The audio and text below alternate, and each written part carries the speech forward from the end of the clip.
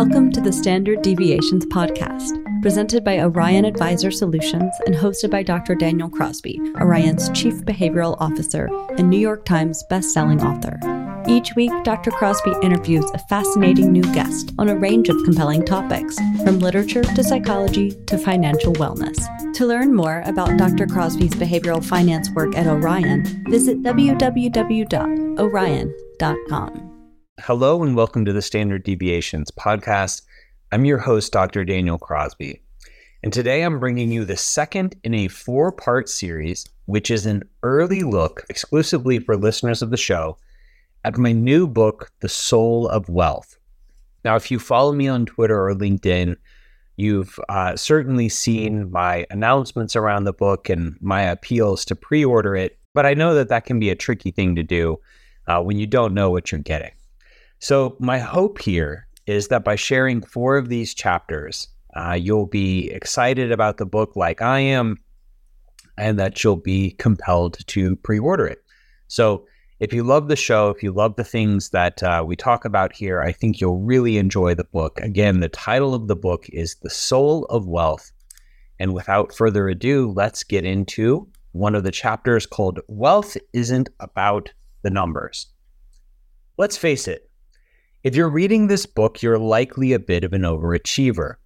Books about wealth and happiness aren't the typical fare of couch potatoes, and as a fellow neurotic, overachiever, I share your fascination with setting and achieving big goals. We're here at the beginning of the year, and I want you to imagine for a moment that you've accomplished all your goals, including your stretch goals. Driven person that you are, you'll likely set new, bigger, bolder achievements that you want to pursue. You might also shift around the goalposts to keep your eyes on some future, larger prize. But even if we achieve one success after another, you and I will still fall short of the accolades earned by Alexander the Great, the legendary king of Macedon. By the age of 30, he had built up one of the world's largest empires. Geographically, he had power over lands stretching from Greece to northwest India. Undefeated on the battlefield, he was widely regarded as among history's greatest military thinkers. Towards the top on Alexander's resume was his conquest of the mighty city of Tyre. A coastal city located on an island, it was considered to be impregnable with its formidable defenses, but Alexander was determined to capture it. The siege of Tyre was crafted by Alexander in 332 BC as part of a broader campaign against the Persians. He established a blockade during the 7-month conquest, then built a causeway, truly an engineering marvel at the time, to erect siege towers with catapults atop. Ultimately, his soldiers breached Tyre's defenses. He was said to be so heated about how Tyrians defended their city, killing a sizable portion of his men, that Alexander destroyed half the city. It was a monumental victory and sent a message to the rest of the world. For a commander like Alexander the Great, surely a feeling of pride and some chest pounding was deserved. That did not happen, though. Alexander felt profound disappointment and heartache because during the siege of Tyre, he lost one of his most crucial generals, who was also his best friend. Hephaestion died from illness, and this devastated Alexander emotionally. It's said that their friendship was among the most enduring in history. Grieving deeply, Alexander could hardly consider the victory at Tyre a sweet win. Some accounts portray him as so grief-stricken and emotionally unstable following Hephaestion's passing that the once calculating and strategic Alexander began to turn reckless. He was known to drink heavily afterward, potentially a contributing factor to his death at the early age of just 32.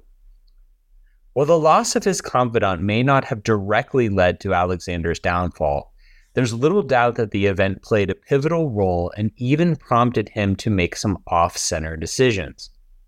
His health and well-being were in bad shape as a result of refusing to eat or drink, while he reportedly had the physician who failed to save Hephaestion executed. Alexander's military prowess also diminished in his later years as he became preoccupied with seeing himself as divine, more than just a powerful man. So, was losing a dear friend the root of Alexander's demise? That might be a stretch. After all, there were many factors at play. One thing in life often impacts another, and a new sequence of challenges ensues. It's clear, however, that Hephaestion's death was a turning point for both Alexander and the empire he ruled over. For 15 years, the king never met defeat. His wartime triumphs made him the second wealthiest person of all time, surpassed only by Genghis Khan. Estimates of his net worth vary widely. There weren't exactly zeros in a checking account in 325 BC, ranging between 1.6 trillion and 32 trillion. But whatever the actual number, Alexander was rich in a way that is nearly incomprehensible to the modern mind. By the most conservative estimate of his wealth, he is 10 times richer than Jeff Bezos. By that same low estimate, he surpasses the collective wealth of the 10 richest individuals globally today, people who fly to space for kicks and have private islands. And yet, with all of this opulence, all of this power, Alexander was undone in large part by something so very human, the death of someone he cared about. His sad story tells us something very real about true wealth. We tend to chase a number as an external marker of riches, but real, soulful wealth is about much more than a number. A tragic illustration of society's tendency to pursue numbers at the expense of values is seen in how we establish and tailgate goals as we journey through life, compared to when we reflect upon our years. For those in their prime, goals generally center around a number of predictable categories like fitness and money. According to a Gallup survey conducted in late 2022, 7 in 10 Americans plan to set some kind of New Year's resolution. For goal setters in 2023, the top 3 categories were fitness at 80%, financial goals at 69%, and career goals at 59% among those of working age. And if you're anything like me, these goals probably feel very familiar and aligned with the ones that we set and then promptly forget around the beginning of each new year. But goals for those in reflection at the end of life look a little bit different and take on a profound shift. A 2012 study on the regrets of the dying highlighted 5 common sentiments. The first was that they wished that they had not worked so hard. The second, they regretted living a life that was not true to themselves. 3, they felt remorse for not having had the courage to express their feelings. 4, they wished they had stayed in closer touch with friends. And finally, they lamented not having let themselves be happier. What do you notice?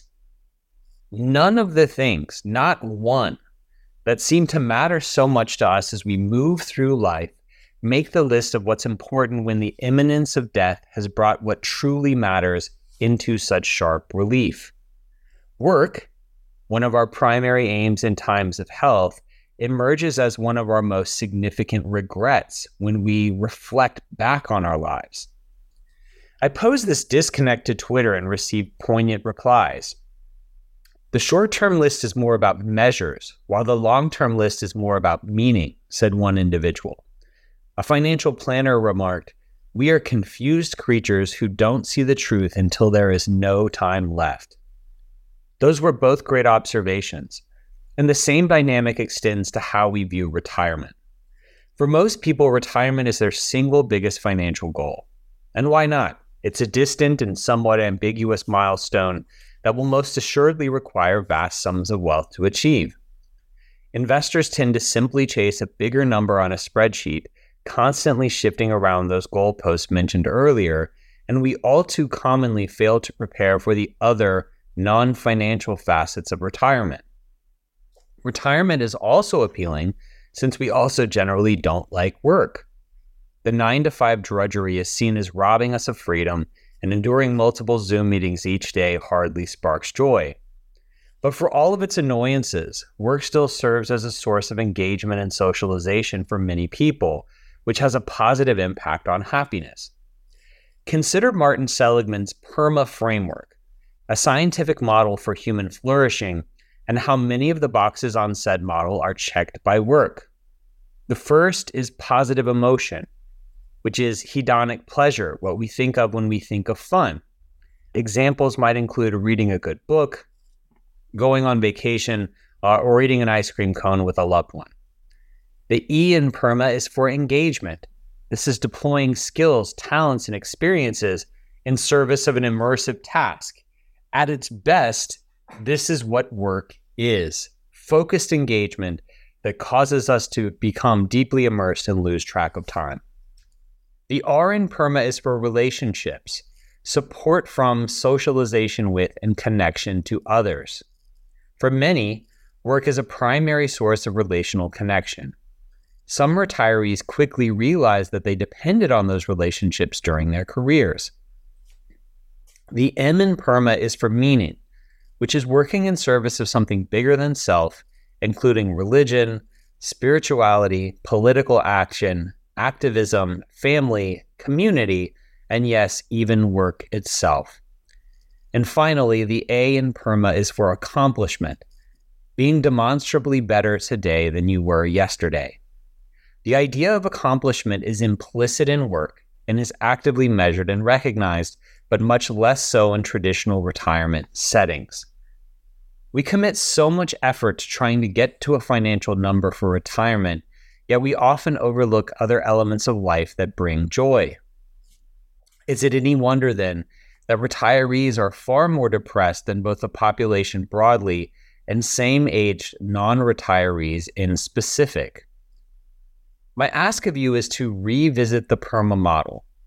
Find one of the 5 categories where you may be currently deficient and commit to one small action that will move you in the direction of greater fulfillment in that pillar.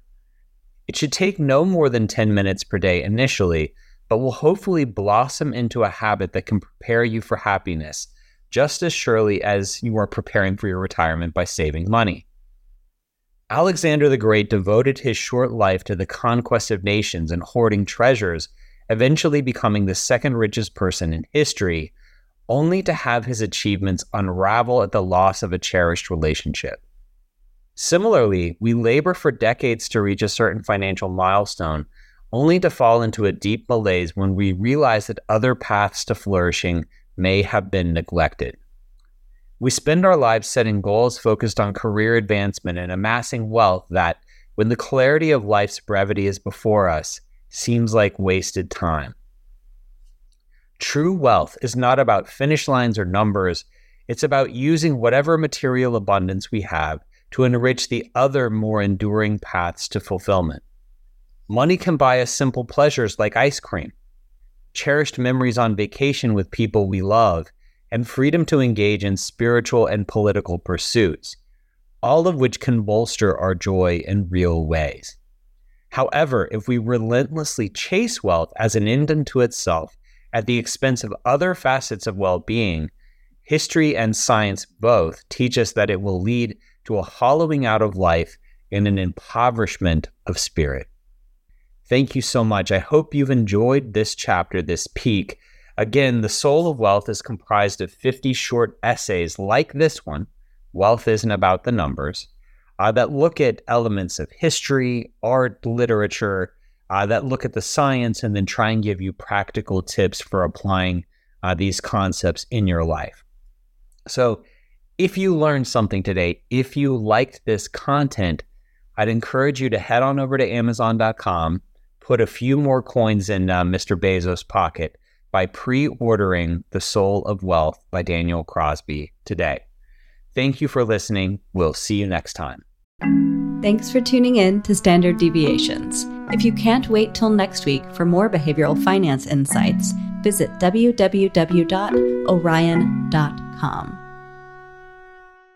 All opinions expressed by Dr. Daniel Crosby and podcast guests are solely their own opinions and do not reflect the opinion of or endorsement by Orion and its affiliates, subsidiaries, and employees. This podcast is for informational purposes only and should not be relied upon as a basis for legal, tax, and investment decisions. The opinions are based upon information the participants consider reliable.